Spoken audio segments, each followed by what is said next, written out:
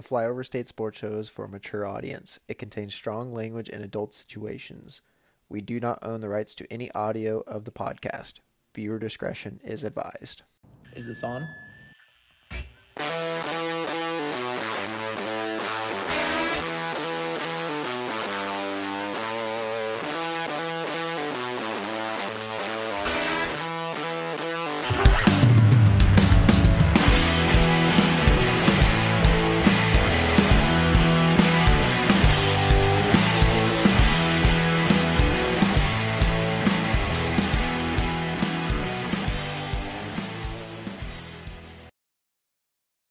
Hello everybody, and welcome in to an episode that is going to be filled of nothing but yes and being correct, because that's what I'm going to be today, because there is nobody here to tell me that I'm wrong. It's just me, Gavin, here on the Flyover State Sports Show. I'm going to cover I think the divisional round of the playoffs.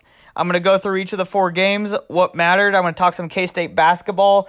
I'm going to talk some just things that bother me, because this is my episode here, and I want to get things off my chest that the government and higher entities do not let me get out.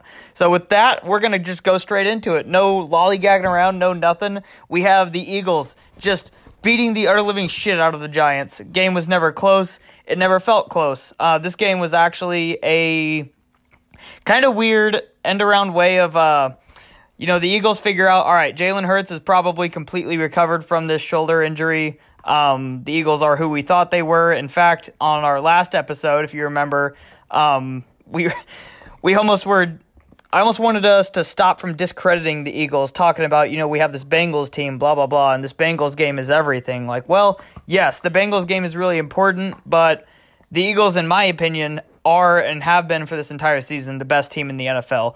They have no holes, and they look like that against the Giants. Jalen Hurts is throwing to one of the best receiving corps in the NFL. They have a great offensive line. They have a good offensive scheme. They have one of the best coverage units in the NFL. I don't care what Beans thinks. They have one of the best front sevens in the NFL. It's just they're good everywhere. And it looked like that the Giants, good on Brian Dable, good on Daniel Jones for getting it this far. It really just looked like they kind of ran into a buzzsaw. Not much they can do. It's a great story. At the end of the day, the story is just not enough to help them get over the Eagles. I do not want to play the Eagles when we go to the Super Bowl. And the team that the Eagles will be playing was the San Francisco 49ers, who beat the Cowboys in a much, much closer game.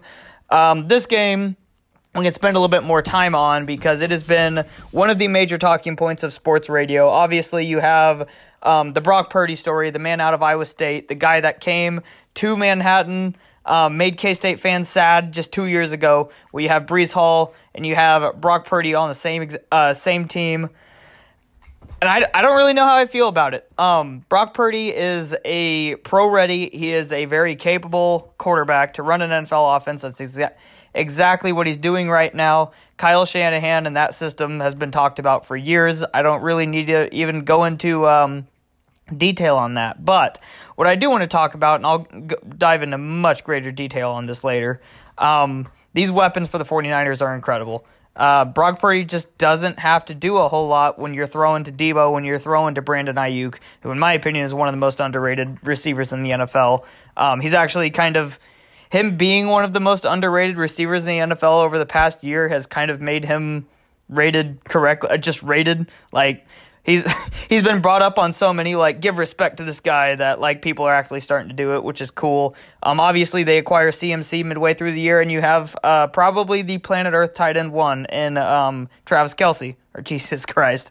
Well, it slipped out the way it was supposed to for all the people that were yelling at me. Planet Earth tight end 1 is probably George Kittle. Sorry, Travis Kelce people. But I slipped, had a Freudian slip, and said Travis Kelce anyway, so there you go.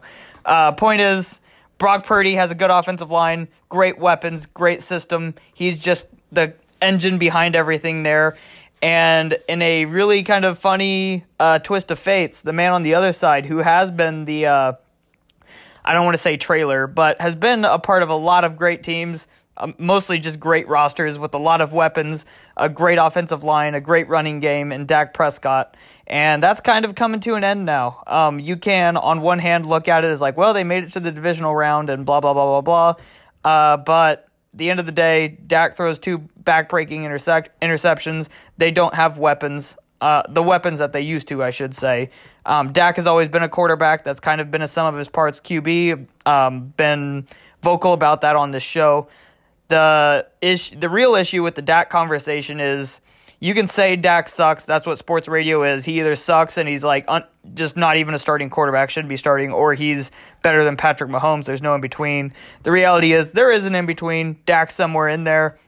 Is he worth the contract? Is he worth being like a top 5 or close to that paid quarterback right now? I think he's number 6 in the NFL. Probably not. But if you don't pay Dak and you don't have Dak, then you probably have worse than Dak. He's probably a top 8 quarterback in the NFL right now, somewhere in that list. We're actually going to create a list for list season coming up before the draft here soon.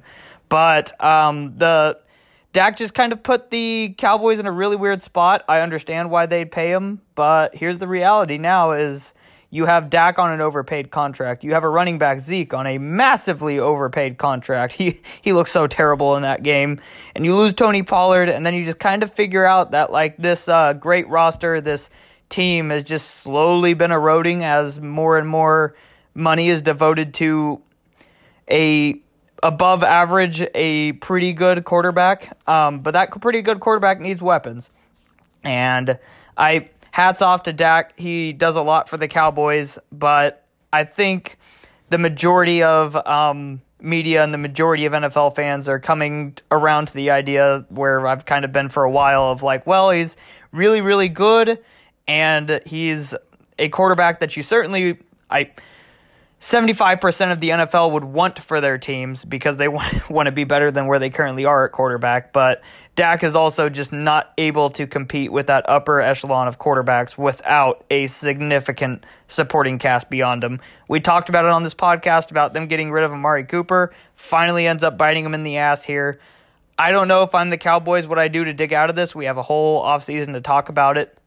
But Cowboys defense is actually retaining Dan Quinn now. That was just announced today, or it appears that way. So, the Cowboys defense plays well in this game. This is a 49ers offense that has been explosive, that has put up a lot of points throughout the playoffs in the last couple weeks of the season, oddly led by Brock Purdy. I can't believe I'm saying this about a Brock Purdy team, but here we are. And the Cowboys defense got to him. They got some pressure to him. Brock Purdy didn't really have any back-breaking mistakes, which is really, really impressive for a rookie quarterback. I don't care what system you're in.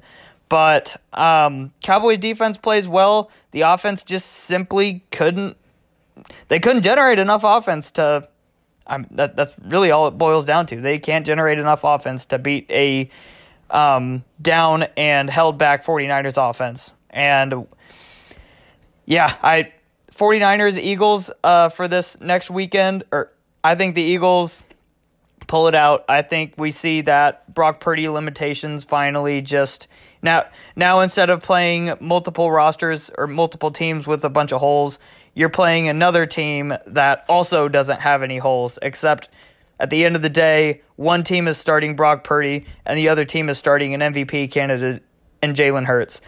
Coming into this game, you would have heard a lot of people, and I mean a lot of people, we haven't seen Jalen Hurts play well in the playoffs, and he looked bad in that game against the Tampa Bay last season. Well, he just beat the Giants 38-7. Wins aren't a quarterback stat. Jalen Hurts played really, really well in that game. So that narrative's gone. Jalen Hurts is absolutely being pulled up by the supporting cast. We'll get into that later. But the point is, You got an MVP candidate versus Brock Purdy and basically a wash, arguably, everywhere else. That's what it feels like on paper to me. Feels like the Eagles are the eventual Super Bowl team, just as predicted by yours truly. That's right. There's no one to tell me that I'm wrong. I don't want to move on to Kansas City yet. We will go back to the other game with the Bengals beating the Bills 27-10. Sorry, Josh Allen. As much as the world wants you to be Superman, you not being able to be Superman is actually making some people believe that like the Bills should think about this contract, think about where we are now. It's this reactionary sports world we're in. That is retarded. There's a lot of retards in today's world. But here we are, Bills. this contract is starting to add up. You're looking to the future now. You're out of the playoffs, and you're saying, well, like, fuck, this was what we thought was a great roster, and I think that we, coming into the year and throughout the season, probably overrated how great this roster was. It's a very, very good roster, don't get me wrong, but the weapons are lacking. Stephon Diggs is great, but you got one weapon. We've seen that like in a system like Green Bay, just kind of like be awesome. It can take you a long ways, but you got to have multiple dudes that the defense has got to try to take away in order for you to just have this unstoppable offense, unless when we get to Kansas City, we'll talk about that. Josh Allen, everything's put on him.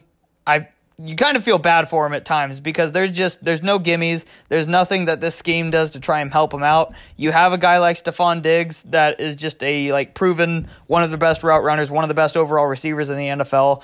But when the defense can shift everything his direction and Dawson Knox, your Gabe Davises, your whoever, Khalil Shakirs of the world, just can't quite do it. Your margin for error is just so tiny there, and you saw it. The Bills in this game just the Bills didn't even really beat themselves. They just weren't capable of beating the Bengals. They punted. They would turn over on downs. They just weren't capable of moving the ball against a very good, yet seemingly always overperforming Bengals defense. As you move to the other side of the ball, this is still a very good and performing, I guess, to their talent maybe, Bills defense, but the Bengals moved the ball enough. The Bengals scored 27 points. Every single time they got the ball, they put together a drive, they'd execute a long drive, and in a field goal, and in a touchdown, whatever they needed. They seemed to not get whatever they wanted all day, but were able to move the ball, were able to generate points, and do things that the Bills just simply weren't able to. We're going into now this Bengals versus Chiefs AFC Championship game again. I got to take a deep breath before I get into this eventual, you know what's coming. We've already talked about it on this podcast, the Joe Burrow versus Patrick Mahomes debate. I mean, we're taking videos at press conferences, zooming in on Patrick Mahomes' ankle as he's walking out to show that there's no limp at this point. It's been talked about to the point I just don't want to talk about it. I do want to emphasize, though, Joe Burrow is awesome. Joe Burrow is one of the best quarterbacks in the NFL right now. I think Zach Taylor gets a lot of shit for putting together what has been a great run. Everybody's going to be listening to this saying, oh my God, but he's got Joe Burrow. Like, what is he really doing? Like, well, he's keeping that locker room together. There's a lot of things that he does that half of the coaches in the NFL to maybe 3/4 of the coaches in the NFL seemingly can't seem to do. So I give Zach Taylor credit for that. And I mean, at the end of the day, if you're going to tell me I can't give Zach Taylor credit because of Joe Burrow, how much credit deserves to go to Jamar Chase? How much credit deserves to go to T. Higgins, Tyler Boyd, Joe Mixon? And an offensive line that, as much shit as it gets, it's not just horrific. It's not unplayable. They are not good. Don't get me wrong, but they are passable. And that's, if you got passable, you can make it by at offensive line, especially when you got the weapons that the Bengals do. Joe Burrow's awesome, but I have a hard time just like when we get into conversations like Patrick Mahomes versus Joe Burrow, let's see Joe Burrow get rid of Jamar Chase because they don't want to pay his contract. Very, very similar to Tyreek Hill having to leave the Chiefs. And you see a just non-drop-off in Patrick Mahomes, which is one of the most incredible and best indicators of a Hall of Fame, of one of the best to ever play at the position quarterbacks I've ever seen. I really want to get this off after I have Andy Reid deserves just as much credit, deserves all the credit in the world, but what he and Patrick Mahomes have done together, evenly split the pie, however you want to do it, they are both incredible. They are generational. We as Kansas City Chiefs fans are so fucking lucky to have these two dudes here at the same time, being able to work with each other is just this perfect marriage of all of the bullshit, the just complete and utter disregard to what logical football should look like by Andy Reid, because it's just going to work. Whatever I've talked about on this podcast so many fucking times, and it pisses me off, and I'm pissing myself off just thinking about it. But he's just going to get players will be open. There will be throws there. There will be more. I've never seen a quarterback get more just like easy shit given to them than what Patrick Mahomes gets. We don't run a red zone offense like any other team. Instead of this jet sweep or instead of hands off to the running back, everything is a forward pass. It is a tap pass. It is whatever the fuck we want to do to just keep this engine of this Patrick Mahomes and the Chiefs offense running, putting up stupid numbers, because we can't just throw a screen pass out into the flat. We can't lateral something out. We have to do this twirl at the line of scrimmage. There's always that little just thing added by Andy Reid that all the football people love, and I'll give him credit for that. I like that stuff. I think we spend far too much time working on that stuff in practice.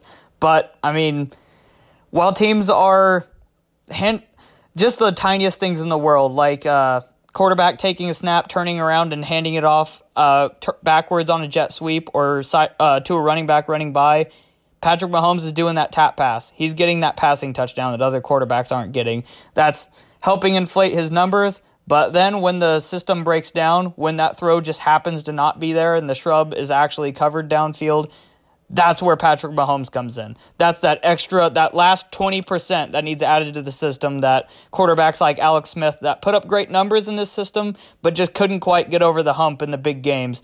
That's the shit that Patrick Mahomes adds. The bullshit running around like Jack Sparrow with the music playing in the back of his head because he's not worried. He knows that no matter how fast the dude chasing him is, Mahomes is just faster than him because stats don't matter, speed doesn't matter, NGS data doesn't matter, 40 times don't matter. I am going to run around and do a bunch of bullshit, and then eventually, if I do that long enough, someone will get open because defensive backs just can't track tight ends that long.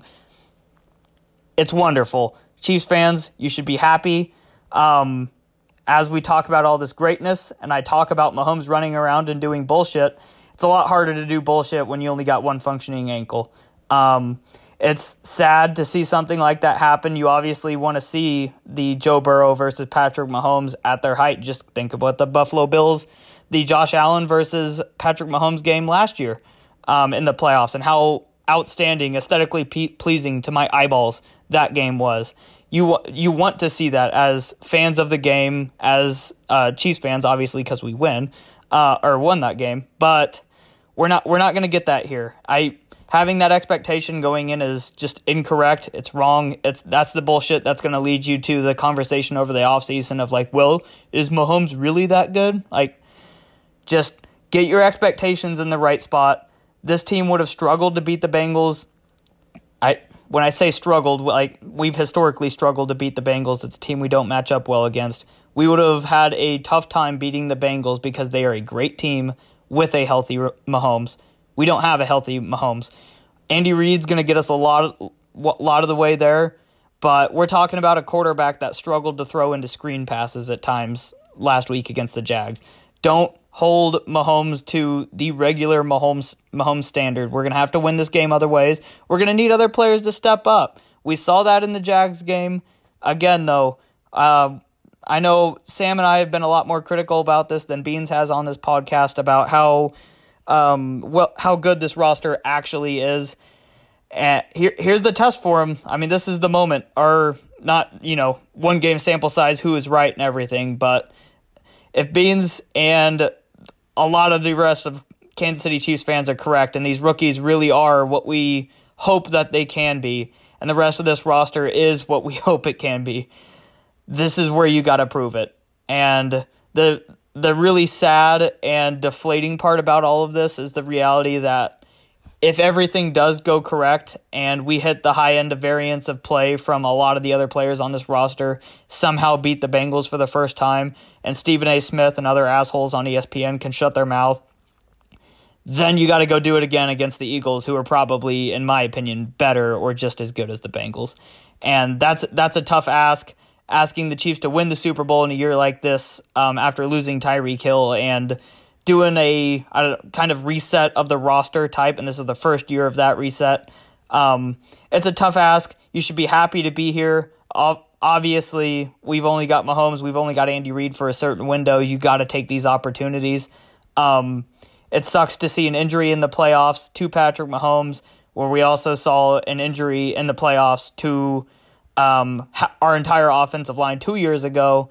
But I want to quote something that Sam and I said after that Bengals loss last year. And I was actually in the stadium for that Bengals loss last year. And it's that realization that, like, wow, these windows are not forever. They're finite. You got to take those opportunities when they're there.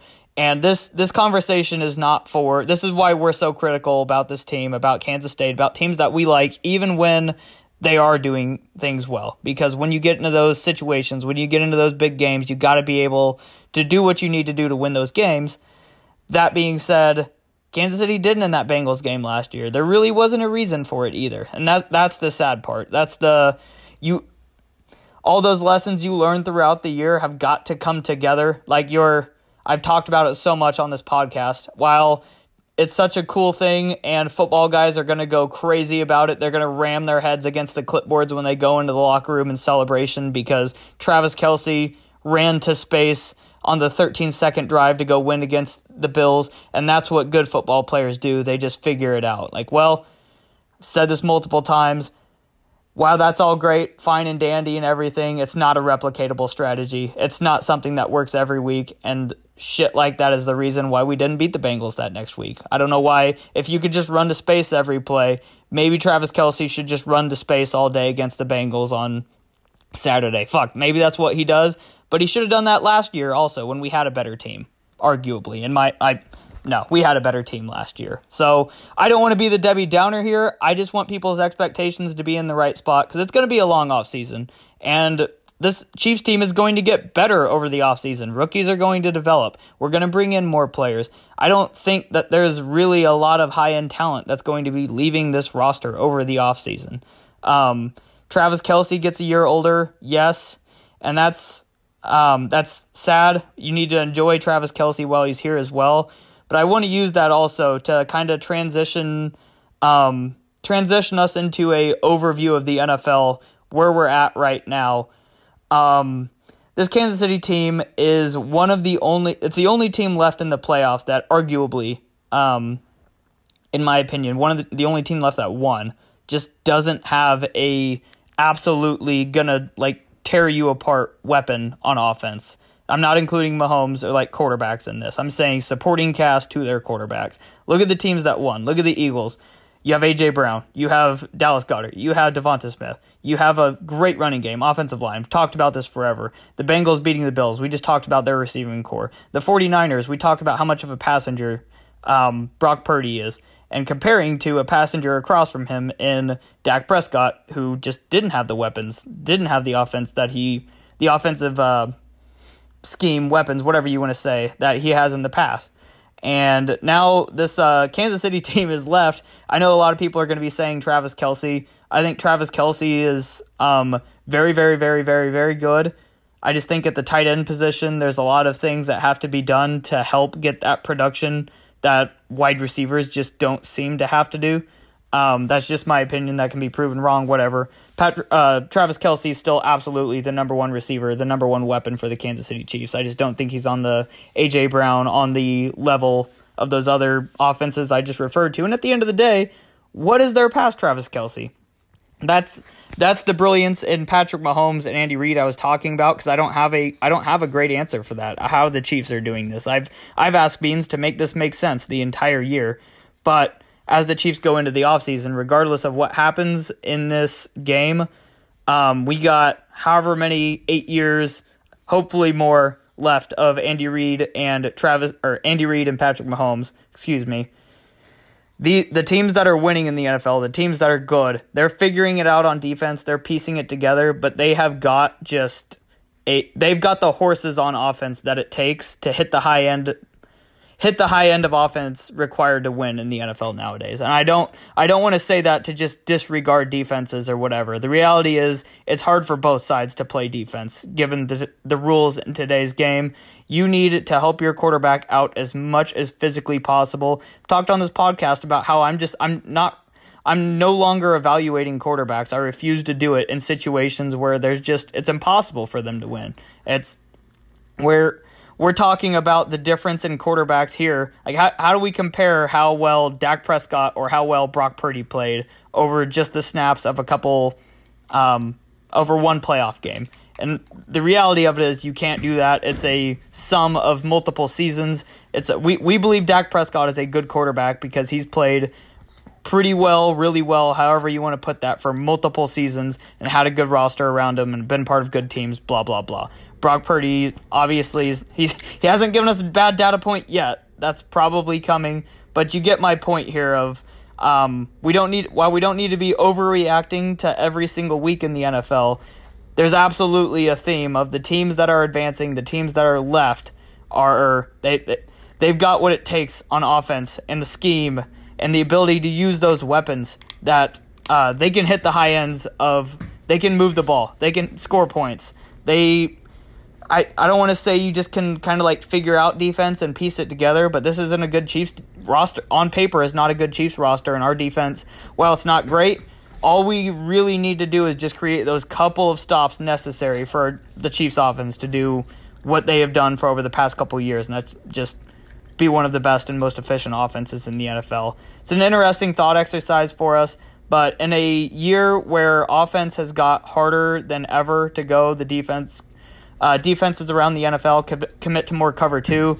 Basically just like, begging offenses or daring offenses to move the ball, to work the ball down the field instead of just gifting them free plays that are easier to get with a single high safety.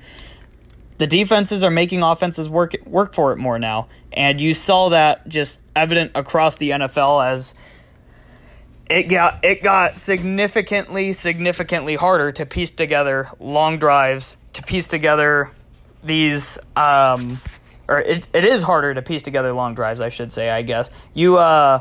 This like speed, spreading the ball out, getting big plays offense that just kind of bails you out of having to execute for 10 to 15 plays in a row is something that the NFL offenses have just like loved over the past 5 years, maybe even the majority of the decade. Now you're asking quarterbacks like Derek Carr, you're asking guys that just don't have the offensive roster like the Rams and Matthew Stafford to work the ball down the field and execute for multiple plays without just a drive-killing sack, a holding penalty, or whatever. And that has kind of, I don't want to say, it's shifted the power to these offenses that are just complete. These have, I don't want to say no holes, but the fewer amount of holes, and just have the fucking weapons that it takes. With that, I don't really have a good transition. I just wanted to talk about that. I think it's really interesting. I'm happy that the NFL playoffs have got to the point that they are, where we have the 4 best teams left. It really feels like that in my head. Obviously, you can argue about the Bills, but it's hard to put the Bills into that conversation when they're playing their worst football towards the end of the year. At the end of the day, I think that the Bengals beat the Chiefs. Chiefs fans aren't going to like to hear that. I'm sorry. This Bengals team is just really, really, really good. It's nothing against the Kansas City Chiefs. Eventually, this Bengals team is going to be in a similar situation to the Chiefs, where they aren't going to be able to pay Jamar Chase and T. Higgins probably. And if they do that, and they, for whatever reason, decide to do that, then that offensive line and the defense actually becomes an issue. This Bengals team they're absolutely in their Super Bowl window, and they're probably going to make their second one in a row, maybe even win one. I don't think they'll do it. They'll be beat by the Eagles. I want to talk about the greatest basketball team in the state of Kansas. I know Sam's rolling his eyes right now. No, I'm talking about a top 10 team. This Kansas State basketball team, surpassing all expectations. Anything that you could have possibly hoped for this year has been blown out of the water, given reasonable expectations. I was actually, just kind of personal anecdote here. I was listening to the game this last weekend, working on my house here, and listening to the game on the radio, and you could hear Sandstorm come on as we went to the break. And, I'm in the bedroom. It's a hard-fought game this last weekend against Texas Tech. It was a mental test for all the players, and that was something I'd kind of questioned about this team. It was really, really cool to see them fight back against that. But to watch the fans over the course of the year become more involved. You saw Jerome Tang at football games. You saw this guy just like building hype, building awareness. I don't know, lack of a better word there, around K-State basketball. And now you, to me, I have the, you get sentimental about a moment like Sandstorm being played at a K-State basketball game, but the moment that I heard that come on, and you start giggling inside because you think what's coming here, and a week after hearing the chant when we beat K-State beat KU in Manhattan, and Tang comes out and he's still talking. We're literally chanting obscenities about a rival at a game, and he comes out of the game talking about love and happiness and just all of them, the right messages of supporting this team. That's what matters. And you go to the next game here, like just under a week later, and the Sandstorm is played almost as like this test to the students, like, have you learned something? And for the first time in each of these college students' academic careers, they did learn something. They pick up the fact that, holy shit, this dude, this Tang dude is legit. I respect the fuck out of him. I might not even agree with what he says all the time, but you know what? I'm here to support the University of Kansas State and their basketball team, and that was what the student section did. That was what Bramlage Coliseum did. You could hear the chant loud and clear over the radio. It was incredible. I ran to my TV and turned on the game, just to like experience that moment. The KSU chant going in Bramlage during Sandstorm. It was like the combination of the greatest things from K-State over the past decade, all in one moment. I was so proud of the students. I was so proud of this basketball team, this program. It feels like from where we've came, and I'm gonna pick on Sam here. He's 100% correct for this. His pinned tweet on his Twitter. I think it's at alldayLong15 on Twitter has been the loss to Wichita State. That just demoralizing. Or Fort Hays, sorry. Not Fort Hays game. Jesus Christ. Yes, the demoralizing Fort Hays loss. Just losing to a Division II school in your own state, how terrible that feels. And where this program was, down in the mud, to where we are now, experiencing that moment, experiencing this team. This is a top 10 team. I think Sam has pushed back on this podcast about unreasonable expectations with this team. Nobody's expecting this team to win a national title. If you are, yes, pump the brakes to you. But for the majority of K-State fans, Jesus Christ, I'm just happy to be here. I'm happy to have Tang. I'm happy to have this team. I'm happy to have excitement around half of the sports calendar year in Manhattan again. And I'm happy to be exceeding expectations now. My expectations from the beginning of the year are we're more than halfway through the basketball season. We're number one, or competing for number one in the Big 12 now after the loss to Iowa State. And I expect this team to be competing for a Big 12 championship, and that's just fun to even think about. From where we came into the beginning of the year, how exciting that is to just think that this team that was picked last and to finish last in the Big 12 is even in the conversation, let alone leading the Big 12. I'm so fucking happy to be here. My expectations the rest of the year for this team are just that. I want to compete for a Big 12 title. I'm not going to be mad if we don't win it at this point. And I want to win a tournament game. I just want, we're going to go. We'd have to have a massive implosion, knock on some massive fucking wood here that I got. And we aren't going to hopefully implode. Let's go win a tournament game. And we have a great recruiting class coming in. The hype around K-State sports right now, from football to basketball, with the personalities that we have leading both programs, the people that we have leading both programs, is just incredible. I can't speak enough to it. I can't speak highly enough about it. I am so goddamn excited. I want you to tweet at us. I want you to tell us how excited you guys are. Being Sam and I especially, went through school at Kansas State through this really weird part where we were there for the 2012 season. We were there for this really good run of basketball. And I actually was not there for the Kentucky game, and that Barry Brown and Dean Wade, Kamau Stokes, that class that went through Kansas State. I was running junior college at that point in time. But when I got to K-State, that was kind of when the football team went through this lull. This you get the COVID year in there. You get the couple down years of Skylar Thompson with high expectations. You get the basketball team just kind of falling apart after that big class. And so you'd seen this where the program could be. And it makes me so happy to see, as a very young fan, all the success this program saw, and just kind of K-State becoming this uber important and major part of not only my life, but just the life of, apparently, we're literally the flyover state sports show. We're referred to as just this like nothingness out in the vast desert of western Kansas bullshit here. That's a part of every Kansan's livelihood. It's what we got. That's one of the things that we can cling to and be happy as a Kansan. You want to be happy about all your shit on the East Coast? We have our Kansas State Wildcats, and we're going to fucking love that, and we're going to support them. And that makes me very, very, very happy to think about. Oh, God. I'm jacked now. I'm ready to run through a brick wall. I don't really have much else to talk about here. I do want to talk about one. I know there's a hot take that I will share for Sam, since he's not here this week, and I'll give him complete credit of it, even though me and him had the same exact thought. This ankle injury to Patrick Mahomes is going to make our offensive line seem like it's playing so much better, and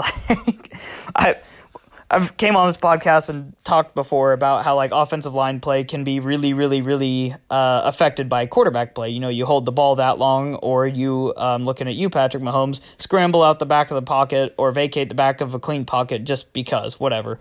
Our offensive line, according to PFF, you make fun of them whatever you want, according to various sources, very, very, very good at what they do, especially when it comes to run blocking, a little bit less so when it comes to pass blocking, but still a very good offensive line in their own right. Orlando Brown's a dude that gets a lot of heat, rightfully so for the trade we gave him and all that. Like, that's a different discussion, but still a very good tackle. But Patrick Mahomes vacating out the back of clean pockets and doing his bullshit, while it's great, while it's outstanding and everything, I can't stand the amount of Chiefs fans I just hear just casually going around talking about, oh, no, but our offensive line. It's like, okay, well, when Patrick Mahomes 3 seconds into the play is standing where the slot receiver started the play, like, that's probably a quarterback issue, because I don't expect the offensive line to be blocking for the slot receiver. Like, this Patrick Mahomes runs around. That's a part of our offense. That's great and everything, but he can't do that with this ankle injury.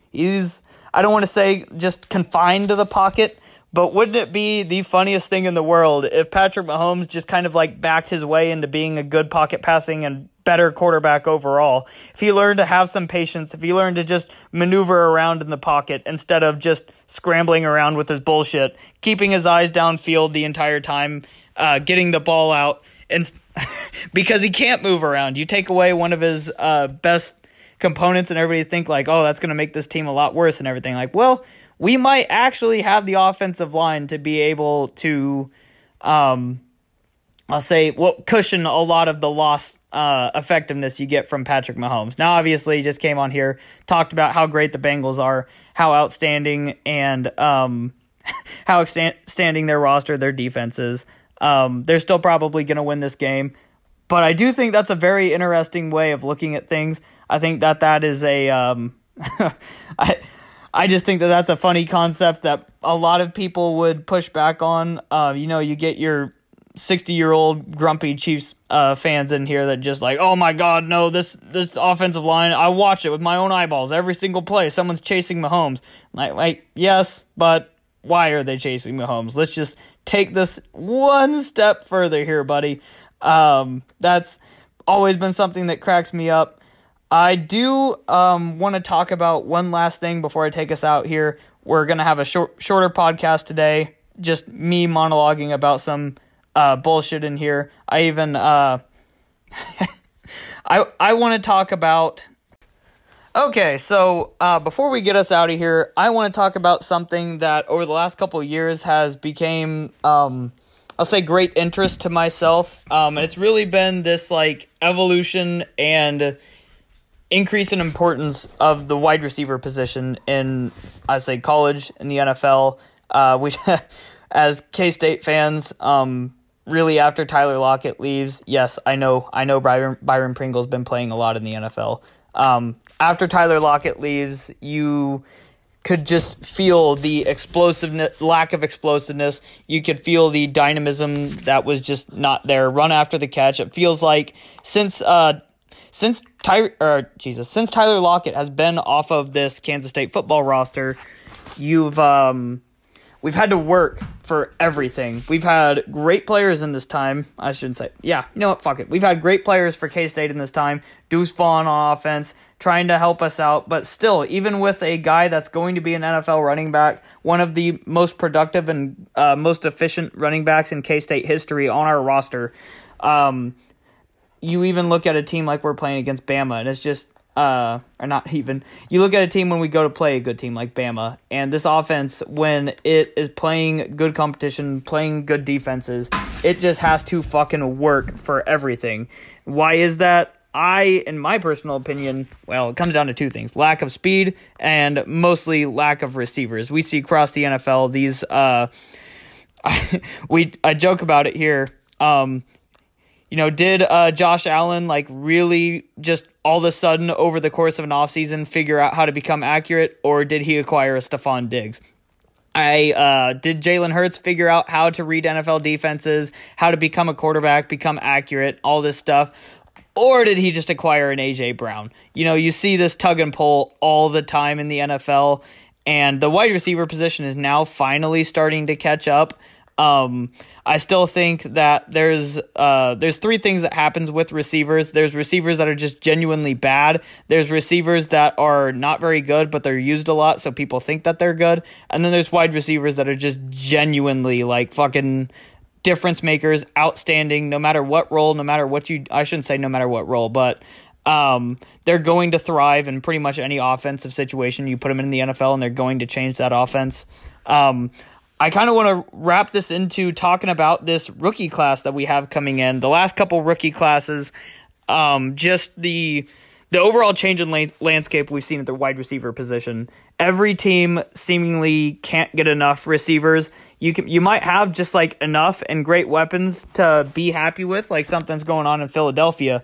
But I don't think you can ever have enough. You can never have enough talent at wide receiver available for yourself.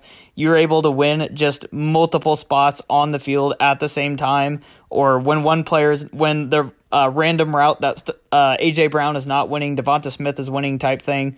That just creates so many outs for an offense. And when you're doing that with explosive players, instead of having to generate a 5, 10, 15 play drive, you are completing a 30-yard pass, a 30-yard pass, and a 40-yard touchdown. And then that 3 plays that you're asking your offensive line, you're asking your other players, you're asking your running back, whoever, your coaching staff to execute on offense. 3 plays, as opposed to working the ball down the field, having no mistakes, getting 3 yards of play. Because when you have 3 yards of play, you have no margin for error. Doing that 12 plays, executing a long drive, you're asking your offense, you're asking players like that to do something that's so much more difficult, where your margin for error is so small. And these wide receivers just completely open that up for an offense. We see these last couple classes with dudes like just last year, Drake London, Chris Olave, and Garrett Wilson, just clearly, I don't want to say, you know what, fuck it. Yeah, they're completely changed their NFL passing offense the day they stepped in there, and then got better throughout the year. That's just, you see this coming from college to the NFL now, as the NFL kind of accepts a lot more college concepts, and college wide receivers are just able to play a lot more. College offenses are passing more than they did especially 2 decades ago. They're able to run more routes. They're able to get more snaps. They're getting better coaching when it comes to this stuff, because the knowledge around what it takes to play these positions is getting better. And then you look back 2 years ago, obviously you see the Jamar Chase. You see the These wide receiver classes have been outstanding the past couple of years. You see the Jalen Waddles come in and immediately change an NFL team. Now we're starting to see receivers over this last year especially. You see Devontae Adams change and completely... He is the Raiders' passing attack. He completely just nullified basically what Hunter Renfrow was and what Darren Waller did in that passing offense. Now, in my opinion, it comes back on coaching that when a great player shows up and all he does is take away from the other average to above average players, like you should be trying to use all of your players rather than just not setting up everything. But having a superstar is one thing, but letting the superstar just take everything while not utilizing the rest of your roster is just poor coaching, in my opinion. But you see the A.J. Brown that we've mentioned. You see even Christian Kirk. Christian Kirk's like a very fine and okay wide receiver, but that addition to the Jags helped, and some competent coaching, obviously. But Trevor Lawrence isn't where he is today without the addition of Christian Kirk. Was he overpaid? Sure. I don't know who the fuck else he's getting. I mean, that's it's just an addition that was not there the year before. They're running out fucking converted corners at wide receiver and trying to make it work in Jacksonville the year before. Look at what the Chiefs are doing. I still am extremely high on a dude like Sky Moore, and we refuse to play him. The Chiefs are just kind of this like outlier situation, and it's why I've complained about it so much, saying that a shrub could do the job that our wide receivers and everything is doing right now. But the Chiefs are really the only situation in the NFL to have this, like, I don't want to say, not, and they don't even have no receiving prowess because you have the Travis Kelce edition there. It's just, it's incredible what we've been seeing. And as I look ahead into this coming year's rookie class, I don't see what I have seen the last couple of years, where you're going to have a guy come in and just immediately, I thought Garrett Wilson could step onto an NFL field and be a number one receiver on a lot of passing offenses. Jackson Smith and Jig was probably the closest thing because he physically did that at Ohio State. You've seen that. You've seen him do it. He did it at a young age. He's high recruit. There's just not a lot of question marks there for me. When you look at the rest of the class, I know I don't even want to go to Jordan Addison yet. Quentin Johnston seems like he's the definition of a wide receiver that I'm genuinely not going to like. But it does crack me up. You're going to hear a lot of people. One thing that pisses me off with him is you don't hear the Treylon Burks and Quentin Johnston comparisons, and I'm not sure why. I know why, but the reason why is a benefit to Quentin Johnston and should have been a negative for Treylon Burks, but never was, which was a major reason I pushed back on him. Because Quentin Johnston physically played X receiver. He lined up on the outside and ran routes. Now, he didn't run a complete route tree. He ran a very vertical-based route tree and a very bullshit offense from TCU. But he did that. He did wide receiver things. He was asked to stack corners. He was asked to do stuff that you saw from a couple of snaps from Treylon Burks against Alabama and people freaked out about. Otherwise, he played essentially an extension of running back throughout the rest of the season. I actually, even Treylon Burks is even a guy, he played well enough in his rookie year with what he was asked to do. I think he could develop into what people thought he was going to be, but expecting that guy to step onto an NFL field and do that immediately was just a very, very, very tall ask to ask somebody to basically convert from playing running back to wide receiver and do wide receiver things. I think Quentin Johnston is already there. I think Quentin Johnston, he can do all of these things. Now you get into he's really big. He can go vertical and do all that stuff. That's all great. But what else can you add to the passing attack? I know we'll see how good of an athlete he is because the DK Metcalf comps, of course, are there. I know somebody just threw their phone out a window hearing me just mention those two names in the same sentence. But the reality is, if Quentin Johnston is this big with the size that he has, I know DK is a little bigger, but if he's that big and has that athleticism, you're starting to walk into comps of that type of range.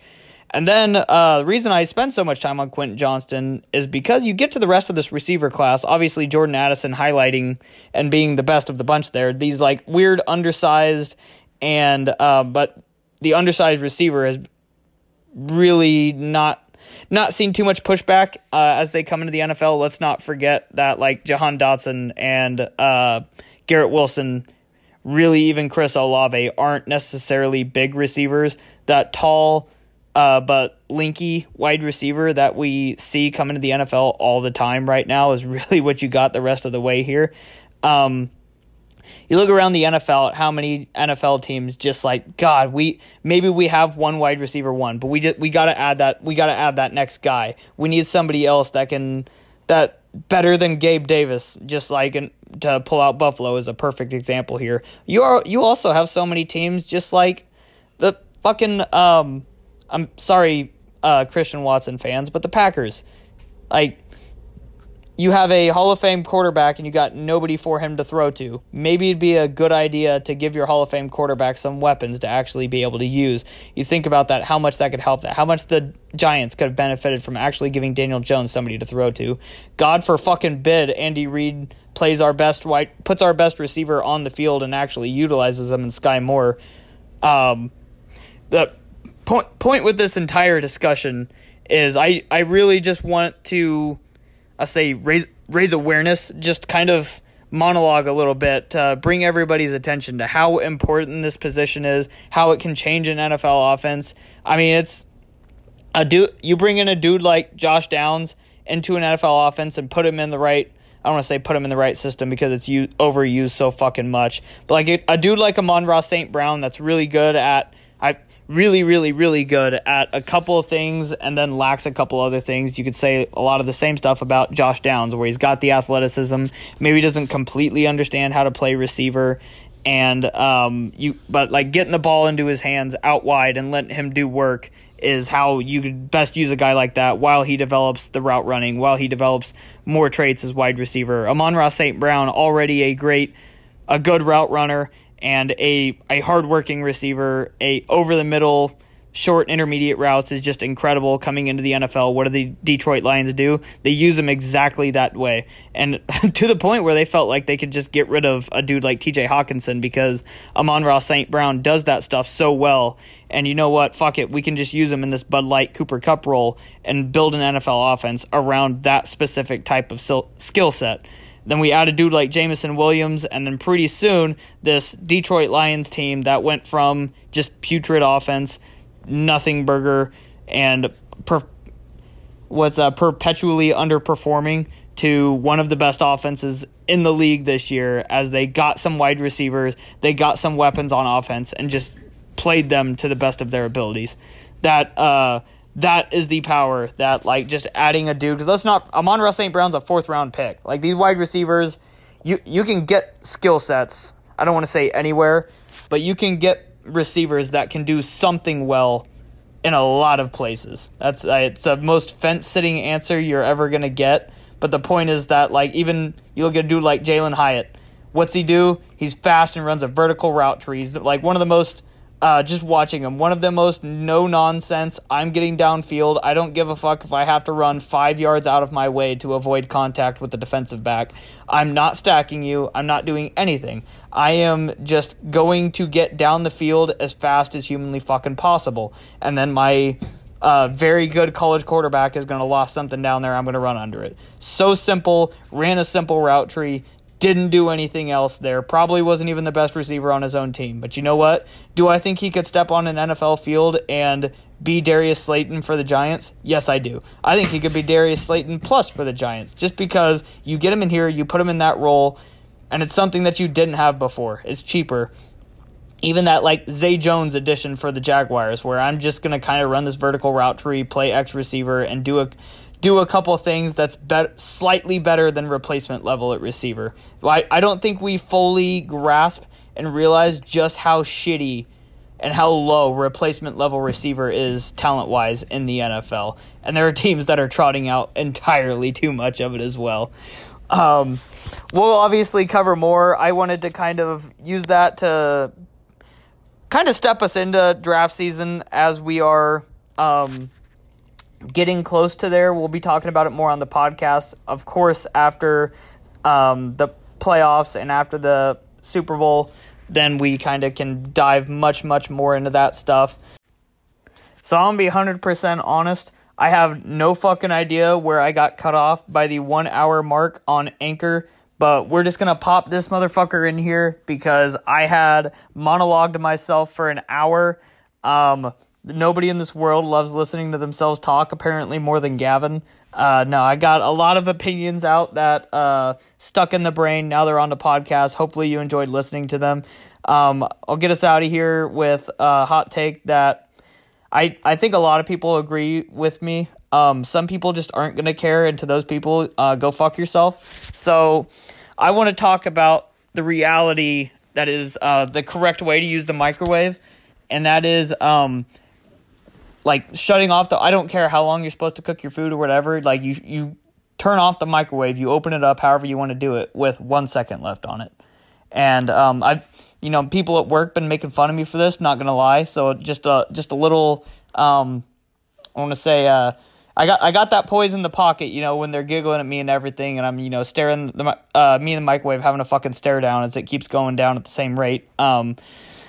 And then it gets to 1 second, pop it open, whatever. Dude's got to walk up to the microwave, he's got to hit cancel, and apparently that's just a big inconvenience for him, whatever. But no, if you use a microwave, so there's no downside to taking it out with 1 second left, right? Like, you open it up, you just, not only do you feel like a badass, it's like, you stopped with 1 second left, like, haha, you feel like you just diffused a bomb before it exploded or some bullshit like that. You didn't have to listen to the bullshit, song that the microwave just, like, victory laps with as it nuked your food. That, like, you get all that shit, but then, like, at the same time, your food's still cooked and everything. Like, there's no downside to not doing it either. It is what it is. You get all of the happiness, and then your food's not getting it. I'm sorry, your food's not getting any more nuked in that 1 second. Like, that microwave is fucking quitting. It is done. It has no grit. It will not experience any adversity and have any thought of its own. It's fucking done. It will fold like a cheap lawn chair when it hits zero.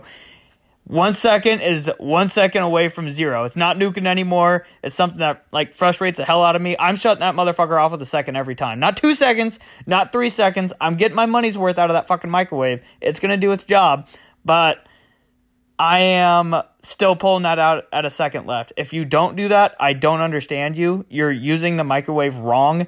It is, I've never read the instructions, but to my understanding, it says it in there. In my mind, if I made a microwave, that's what I'm putting in there, because that's what makes sense to use the microwave. I feel like I want to hear this. So if you're listening to the podcast and you're not from America, you don't consider yourself American, whatever.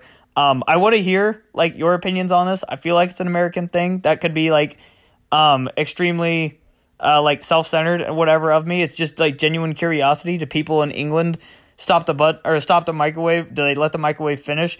Do British microwaves, like, behave different than English microwaves? Do, like, oh god, I can't say that. God damn it. Do South American microwaves just have a mind of their own and just, like, keep going beyond 1 second left, 0, -1, -2? Like, I want to hear about that stuff. I know what I do. I feel like that's what most Americans do. That's the correct way to use a microwave. But yeah, so I just wanted to rant about that for a little bit. Let me know what you think. Add this to the end of the episode. I had a good time just monologuing. I was correct for an hour. I was correct enough that I could talk for an hour and not feel like I said anything incorrect.